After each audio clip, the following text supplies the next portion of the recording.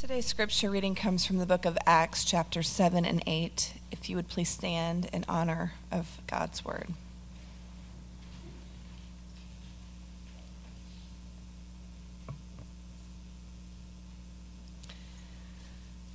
And the high priest said, "Are these things so?" And Stephen said, "Brothers and fathers, hear me. The God of glory appeared to our father Abraham when he was in Mesopotamia, before he lived in Haran, and said to him, 'Go out from your land and from your kindred, and go into the land that I will show you.' And after his father died, God removed him from there into this land in which you are now living. And the patriarchs, jealous of Joseph, sold him into Egypt, but God was with him, and rescued him out of all his afflictions, and gave him favor and wisdom before Pharaoh, king of Egypt, who made him ruler over Egypt and over all his household. This Moses, whom they rejected, saying, 'Who made you a ruler and a judge?' This man God sent as both ruler and redeemer by the hand of the angel who appeared to him in the bush. This man led them out, performing wonders and signs in Egypt and at the Red Sea and in the wilderness for 40 years. Our fathers refused to obey him, but thrust him aside, and in their hearts they turned to Egypt, saying to Aaron, 'Make for us gods who will go before us. As for this Moses who led us out from the land of Egypt, we do not know what has become of him.' And they made a calf in those days, and offered a sacrifice to the idol, and were rejoicing in the works of their hands. Our fathers had the tent of witness in the wilderness, just as he who spoke to Moses directed him to make it, according to the pattern that he had seen. So it was until the day of David, who found favor in the sight of God, and asked to find a dwelling place for the God of Jacob. But it was Solomon who built a house for him. Yet the Most High does not dwell in houses made by hands. As the prophet says, 'Heaven is my throne, and the earth is my footstool. What kind of house will you build for me, says the Lord? Or what is the place of my rest? Did not my hand make all these things? You stiff-necked people, uncircumcised in heart and ears, you always resist the Holy Spirit. As your fathers did, so do you. Which of the prophets did your fathers not persecute? And they killed those who announced beforehand the coming of the righteous one, whom you have now betrayed and murdered, you who received the law as delivered by angels and did not keep it.' Now when they heard these things, they were enraged, and they ground their teeth at him. But he, full of the Holy Spirit, gazed into heaven and saw the glory of God, and Jesus standing at the right hand of God. And he said, 'Behold, I see the heavens open, and the Son of Man standing at the right hand of God.' But they cried out with a loud voice and stopped their ears and rushed together at him. Then they cast him out of the city and stoned him. And the witnesses laid down their garments at the feet of a young man named Saul. And as they were stoning Stephen, he called out, 'Lord Jesus, receive my spirit.' And falling to his knees, he cried out with a loud voice, 'Lord, do not hold this sin against them.' And when he had said this, he fell asleep. And Saul approved of his execution. And there arose on that day a great persecution against the church in Jerusalem, and they were all scattered throughout the regions of Judea and Samaria, except the apostles." The word of the Lord.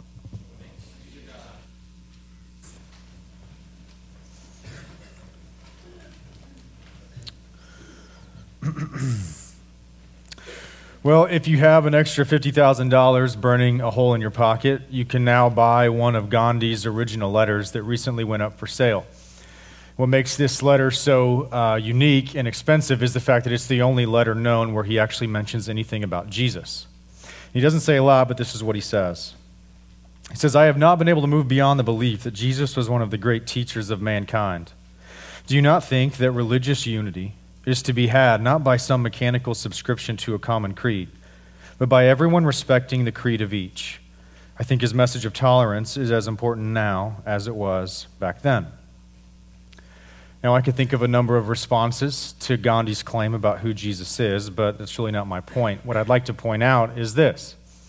Isn't it remarkable how when Gandhi talks about Jesus, Jesus sounds a lot like Gandhi, sharing in the same values and opinions as he does, and thoughts about what is wrong with the world. It's another example of how one can transform Jesus into their own image, boiling him down into something that's just an expression of their own desires and their own values. And we don't have to look very far because we see it all the time. People transform Jesus into something self-made.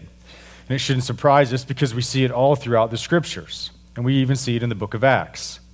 The Jewish leaders all thought they were the true people of God, but in reality, they had become a self-made people with a self-made religion, worshiping a self-made God. They had become a people of their own making. And I think we should ask ourselves this morning, how do we know that we haven't done the same thing? How do we know that we worship Jesus as he is and not the Jesus that we want him to be? How do we know that we are the people of God? And up until this point, in the book of Acts, this has been Luke's desire, what he wants to show us. He's tried to show us the difference between this new people being led by the apostles and the Jewish establishment, showing us the difference between these two people that both claim to be the true people of God. And as we consider Acts 7 this morning, I want us to see the difference between being a self-made people versus being a spirit-filled people. And as we pick up the story where we left off last week, Stephen has been arrested. He's been falsely accused of blasphemy, and now he is standing on trial before the Jewish religious establishment.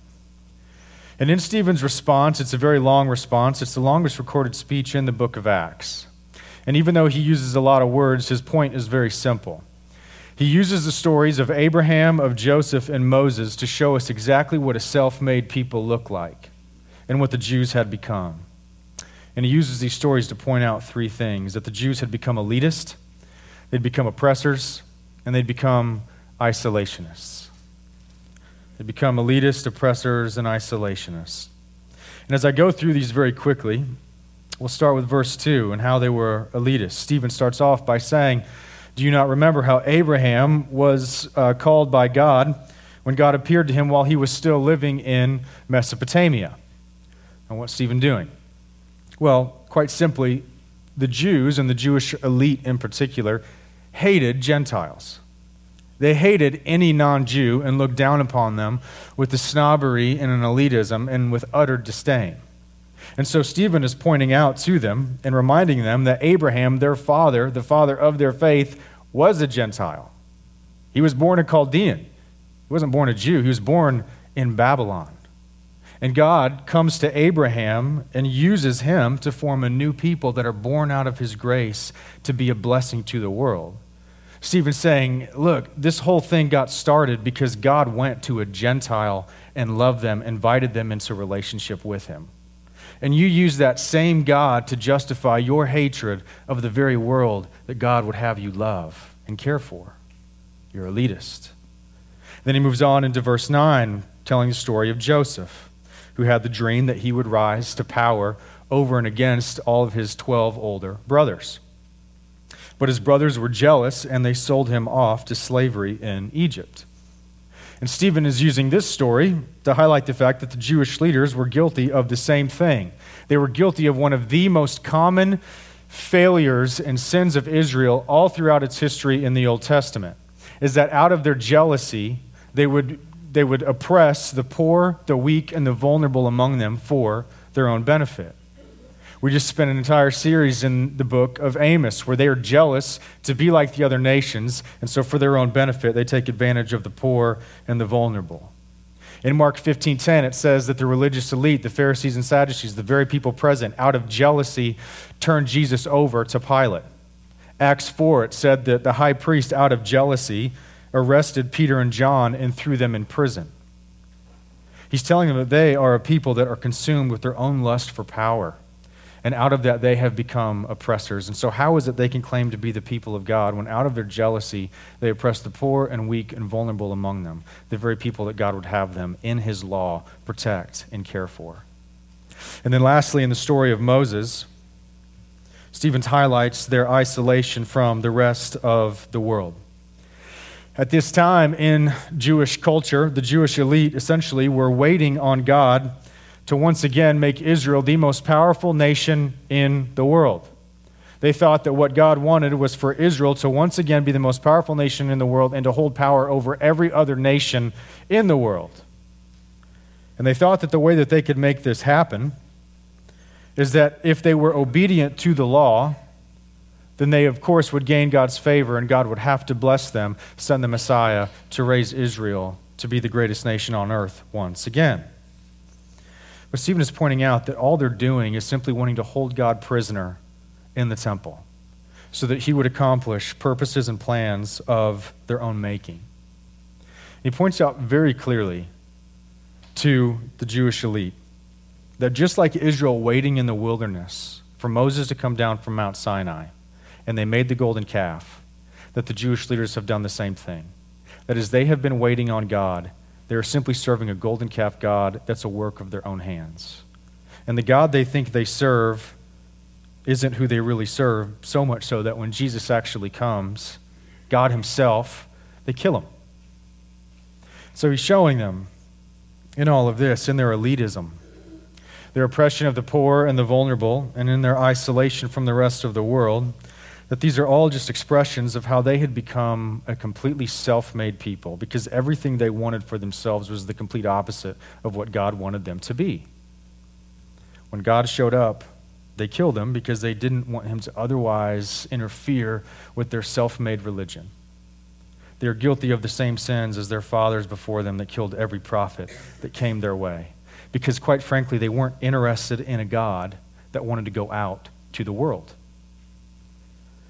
I think it's important that we consider Stephen's charge against the religious elite because, quite frankly, in my view and in my opinion, I think the church in our time and in our place has a lot more in common with Stephen's audience than with Stephen himself. We see the same elitism, the same oppression and ignoring the poor, the needy, and the vulnerable. We see the same isolation from the world as people wait upon God to bless their purposes and their plans instead of being devoted to his purposes and his plans. And quite frankly, I think we have a church in our time and place that's just as disinterested in a God that wants to go out to the world as we see with the Jewish elite. We see a church that treats the Great Commission like it was simply the Great Suggestion. And when that happens, there you will find self-made religion. Because it takes what is most valuable to Jesus Christ and it replaces it with something else that they consider to be far more important. So what do we see around us? We see Jesus hijacked all the time for all sorts of ways and for all sorts of purposes and ideals and values. We see Jesus the Republican. We see Jesus the Democrat, Jesus the socialist. We see a church more concerned about politics than people. We see a church that shows far more allegiance to politicians and presidents and political figures than to a resurrected Savior. We see churches that isolate themselves behind their doors, protecting their pet doctrines, and then they slowly close because they realize nobody cares. We see churches isolating themselves because they're waiting for that next charismatic experience that's never going to come. We see churches that let the mouths of the hungry go hungry because they get in the way of marketing budgets. See churches that would rather fill seats and save souls. If we took a hard look, we'd realize that even though it might be inadvertent, the church in our time and in our place is just as segregated by race, income, and social status as the rest of the world around us, with no intention of doing anything about it. Because quite frankly, I think we're far more defined by the desires and divisions of our culture than by the values of Christ, who would have us go out to every tribe, tongue, and nation. And I think this is why we need the book of Acts. Because just like the Jewish elite, it should scare us a little bit to think that the religion that we practice in the end doesn't have anything in common with the God that we think we're serving. We need the book of Acts to not just warn us of what we can become, but to remind us of who we're called to be. A spirit-filled, Great Commission people that take the story of Jesus Christ out to a world that desperately needs it. It's the very command that Jesus left us with. The very work with which he would have us do, and we have to ask ourselves, are we doing it? Is what's valuable to him valuable to us?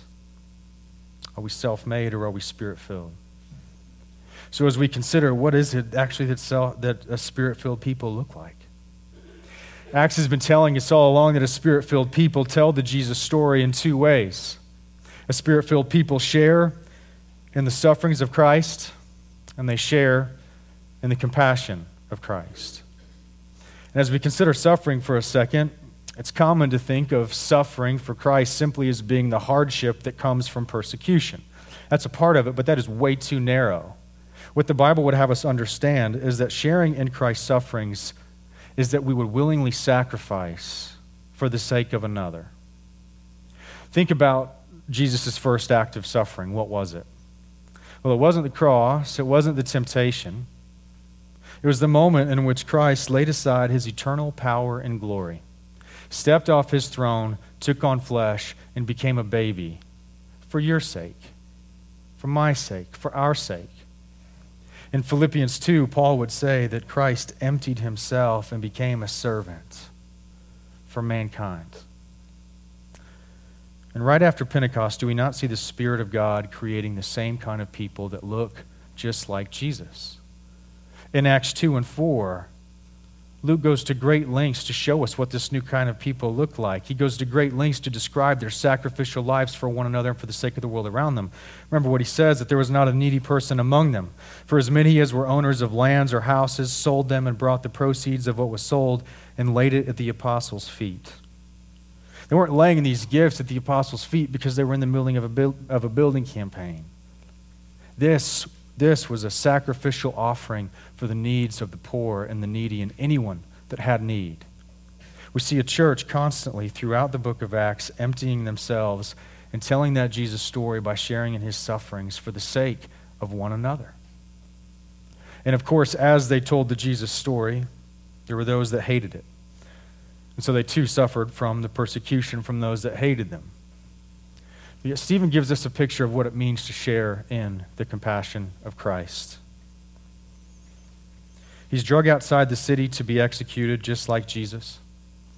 And as they were stoning him, he also, like Jesus, echoes his final words when he was on the cross. As they were stoning him, he says, "Lord, do not hold this sin against them." My goodness, what compassion. Compassion that Stephen, even at his death, would plead God's mercy and grace for the very people that the world would say he had every right to hate. Acts shows us a spirit-filled people. They're not driven by the desires or the divisions of a surrounding culture, but are committed to the values and the mission of Christ.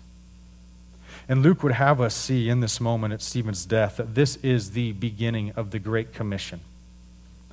This is the start of the Great Commission as the church is pushed out through suffering and persecution into Judea and to Samaria, the very place that Jesus called them to go.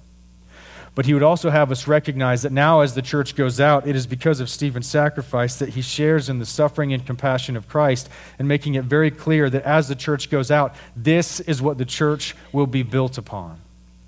When people, every day, normal people like Stephen, like you, like me, like us together, share in Christ's sufferings and compassion, and then we see the church explode into the world around it. This is what the church will be built upon. It's not just about the Spirit filling 12 apostles. It's about the Spirit filling God's people. All of them becoming a sacrificing, suffering, compassionate people. Everyday people. Like Stephen, you, and me, and Jim Steele. Last week, we told you the story about Jim Steele.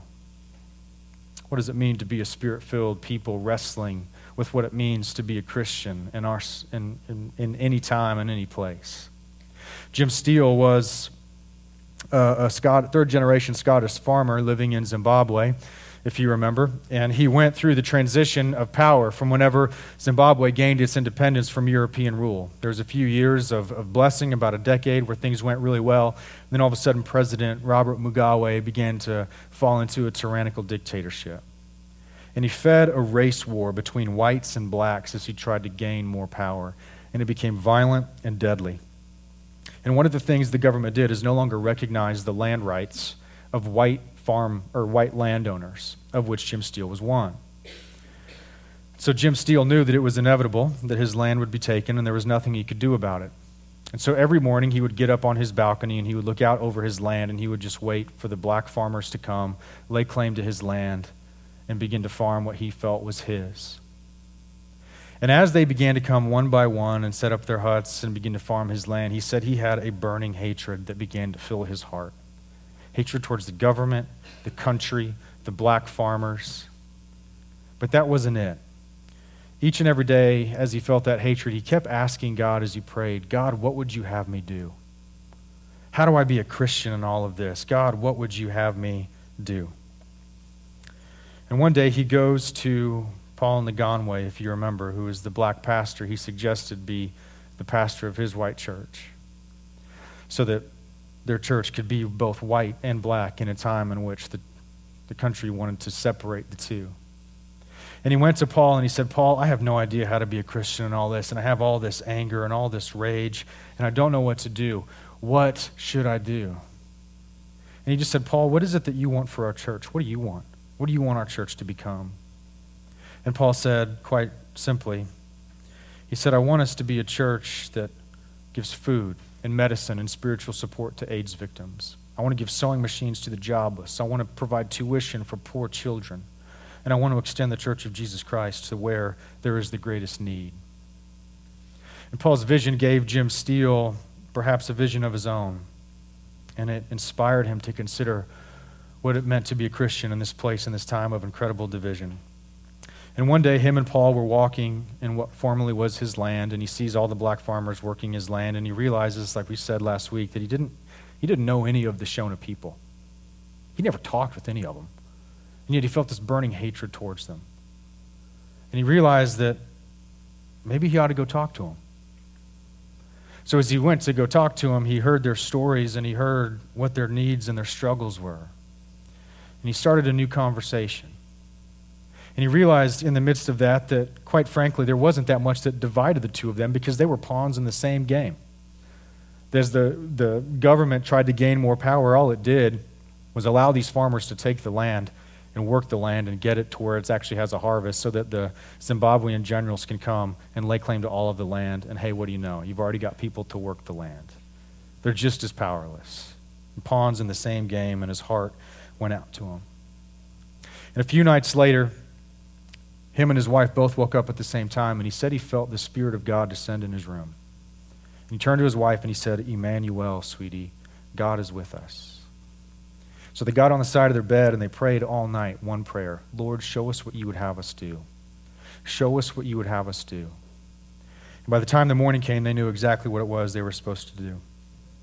So over the next year, Jim Steele took his tractor and plowed every single portion of the land that the black farmers were farming.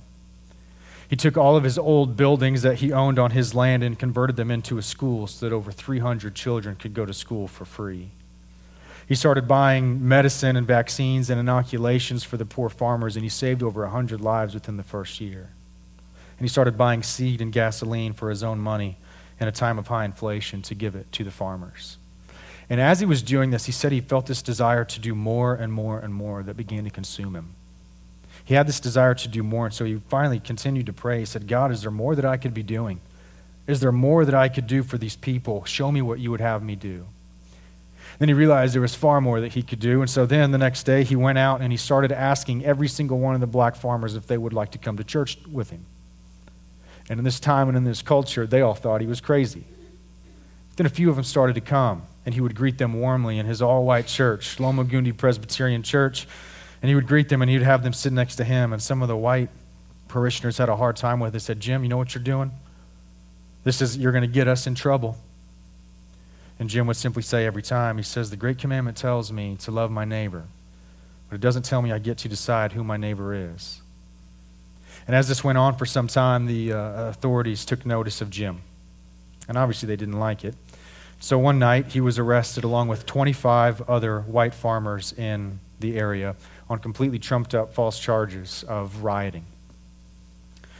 And so they wanted to use these white farmers as an example to try and get them to act out so that they could basically fight back against them, and then the government would use it as a propaganda story to say, look, see, this is why we need to kick white people out, this is why we need racial division, we need a black Zimbabwe, so on and so forth. The machine goes on.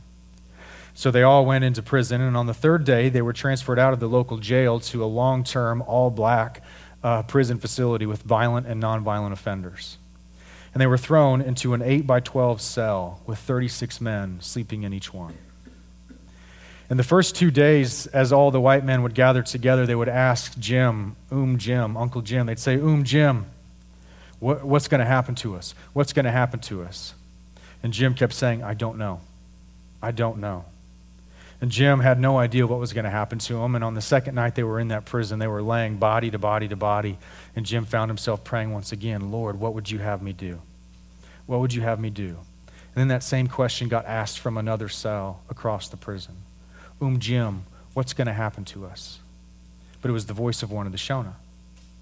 He said he felt like God's Spirit just impressed upon him, preach. So Jim started preaching in the pitch black of the prison. And then he prayed and said amen. And then there was complete silence.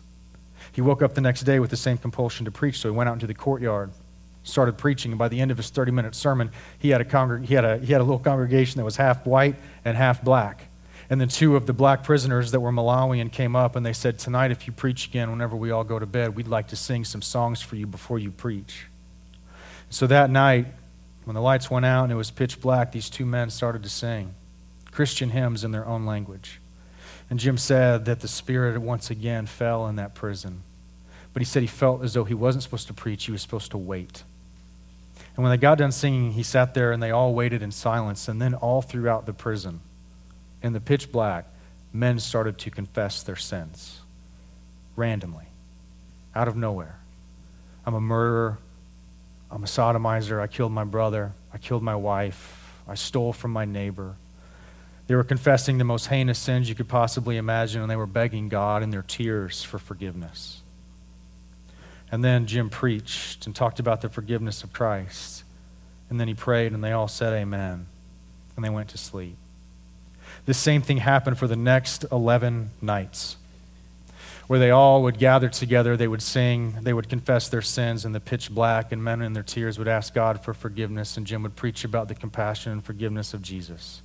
11 nights in a row. And then, because of this racial unity that was happening, the authorities didn't like it very much. So the next day they came trying to instigate the white farmers to riot. And so they said, because of your lives, we are going to shave your heads, which would have been very shameful for the white farmers. And since they were expecting them to actually riot, they really didn't, because as they started to, some of them started to get frustrated, but Jim said, brothers, peace. Like a sheep led to the slaughter, peace. Let them shave our heads.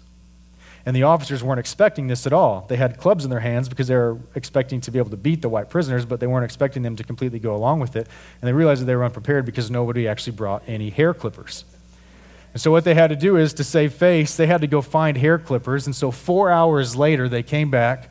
But then they realized, since they said it was because of lice, they had to save face. So they shaved the heads of all the prisoners in the entire prison, both black and white. And as these frustrated officers are shaving all of their heads, all of the prisoners, black and white, are hysterically laughing together at how this whole situation had worked out. And then later that night, more of the same. The Malawian men sing their songs, and all the men cry out, confessing their sins. Jim would preach, and then they would sit in silence. Then there was one man from the other side of the prison that called out and broke the silence as they were getting ready to sleep. And he said, Jim, is there any light for us at the end of the tunnel? And Jim said, yes, there is light, and I see it. And he said, the truth will set you free. And then the prisoner just responded and said, you think you could get Jesus to turn that light up a little bit? And he said all of the men in the prison just laughed hysterically together in the pitch black, as brothers, as a family, as a church. And when the laughter died down, they heard a voice out in the hallway say, very good. And it was the voice of the warden. And the next morning out in the courtyard, they took Jim and the white farmers, and they actually released them in the general population with the violent offenders, which was completely illegal. And Jim thought, this is it. We're dead. This is the end. And the warden came in with all of the officers, and he had the officers sit down and all the prisoners sit down. And then he walked up to Jim and he said, you stand up. And Jim stood up, and the warden said, preach. So he started to preach over and over again, and all the men came confessing their sins and repenting. And it turns out that the warden had been sitting there each night listening to their little prayer service their little church hold its worship service. And as a result of all of this racial harmony, the authorities realized that everything is going the complete opposite of how they wanted it to go. This was not feeding their race war. This was not feeding their culture war. And so the only reason, their warden now is becoming a Christian, along with the officers that are supposed to be feeding it. And they realized there's nothing they could do, and the only way they could stop it was to free the white farmers and give them bail. And they went back out into a world in which it was just as divided, racially chaotic, the government wanting to feed a race war. And as churches, white churches, continued to close their doors because they didn't know how to exist in this climate, there was one church that didn't. Loma Gundi Presbyterian Church told a different story. Because as Jim came back into his church began more and more and more to look just like it looked inside that prison. As black and white began to worship together, and the way it looked, he would describe, you could figure out how his church looked by looking at its worship team. It was a white woman on an acoustic guitar and two black men on a djembe and an out-of-tune piano. And they continue to tell the Jesus story. The book of Acts, quite frankly, has stirred my heart, making me think of questions. What of us? What of our church? Self-made or Spirit-filled? How might we become a people that are filled with the Spirit? How might we share in the sufferings of Christ and in His compassion in our place and in our time? How do we tell the Jesus story? And I kept coming back to the story of Jim Steele, that he prayed, and what he prayed over and over and over again. He prayed, Lord, show me what you would have me do. Show me what you would have me do. And I realized, my goodness, that question not only Jim Steele asked in his time and place, but the church in Acts asked that same question over and over again all throughout the book of Acts, whenever they're waiting for the Spirit and they replace Judas with Matthias. Whenever at Pentecost the people receive Jesus, they say, what should we do? What should we do? Whenever Peter and John are arrested and then released, they ask, Lord, what would you have us do? Give us boldness. They ask that question over and over again. And my goodness, that question is it. That is the question that divides a self-made people from a Spirit-filled people. Because it's when we begin to ask that question, Lord, what would you have us do? That's when we begin to shed any notion of self-made religion and what we think we ought to be. And we begin to go to God and ask, what would you have us be? How might we be the people that you have called us to be? So how might we be the people that God has called us to be in our place and time? If you look at where we're at, on one side of our church, we have one of the nicest, wealthiest houses you can find in Rockwall. We have one of the most desirable neighborhoods to live in. On the other side, we have Section 8 housing. On one side, we have predominantly white and wealthy, and on the other side, we have predominantly black and struggling to make rent.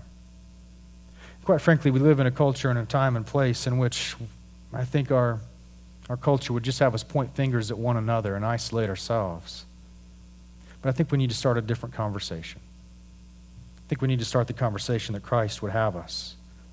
I think it's time, like Jim Steele, we just say, maybe we should just go talk to him. So here's what we're going to do. Next Sunday, I'm meeting with our service coordinators. And I'm going to ask them to begin to put a process in place by which they would mobilize our community groups to gather together. And sometime this spring, we're going to map out all the streets around our church. And we're going to go door to door. And we're going to invite them into a block party in our backyard where we're going to pass out free barbecue and have the biggest bounce house that money can buy.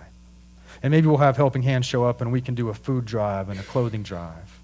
And then there's two black churches and there's a Hispanic church on the other side of downtown, and we can go to them and ask them if they would want to participate with us, seeking to go out into our community and sacrificially see what needs we might meet together. How can we tell a different story? And honestly, we've stopped off at those churches a few times during the week, but nobody's there, and it's most likely because those churches are too poor to have a full-time pastor, and so he's bivocational, so he's working all week. So sometime this spring, there's going to be a couple services where maybe I'm not here or Ryan's not here, because the only way we can talk to them really is to go and worship with them on a Sunday morning and reach out to them and see if they would want to be a part of together reaching the needs of this community. Because I'm just like Jim Steele. I don't know any of them. Perhaps something beautiful could be started by just simply saying, maybe we ought to go talk to them. And it may completely fail, because it's hard in our culture and our place to think about how to be a united people, how to be a church that steps out into the brokenness of the world and isn't driven by the culture's concerns and values, of our culture. And it may completely fail, but it might not. It might be the beginning of something that's far more beautiful than we could have ever imagined. But whatever future we have as a church, might we be willing to step into the places where the Spirit promises to work? And whatever future we have as a church, might we be willing to boldly step into the sufferings of Christ and in his compassion? And might we be a people that ask the question, Lord, what would you have us do in our place and in our time? And as we do, might we fully know what it means to be a people that are filled with the Spirit? Let's pray. Lord Jesus, we come to you this morning and we ask that you would shake us of the ways that we often would be self-made, of the ways that we prioritize things that you don't particularly care about, of the ways that our priorities get offset, the way we use you to promote our own values, the way we choose which of your commands to follow or not follow, how much to give, how much not to give. Remind us that you are the Savior that gave everything to us, and you ask us to give you everything in return. It's hard in our time and in our place to think about how we could be a people that tell the Jesus story. The culture is so loud around us, but we trust that your voice is even louder. And we trust that no matter how loud it gets, that in the end, everything else will fall before you, every tribe, every tongue, and every nation. We ask that you would make us a church that is committed to that work. We ask all this in your precious name, and everybody said, Amen.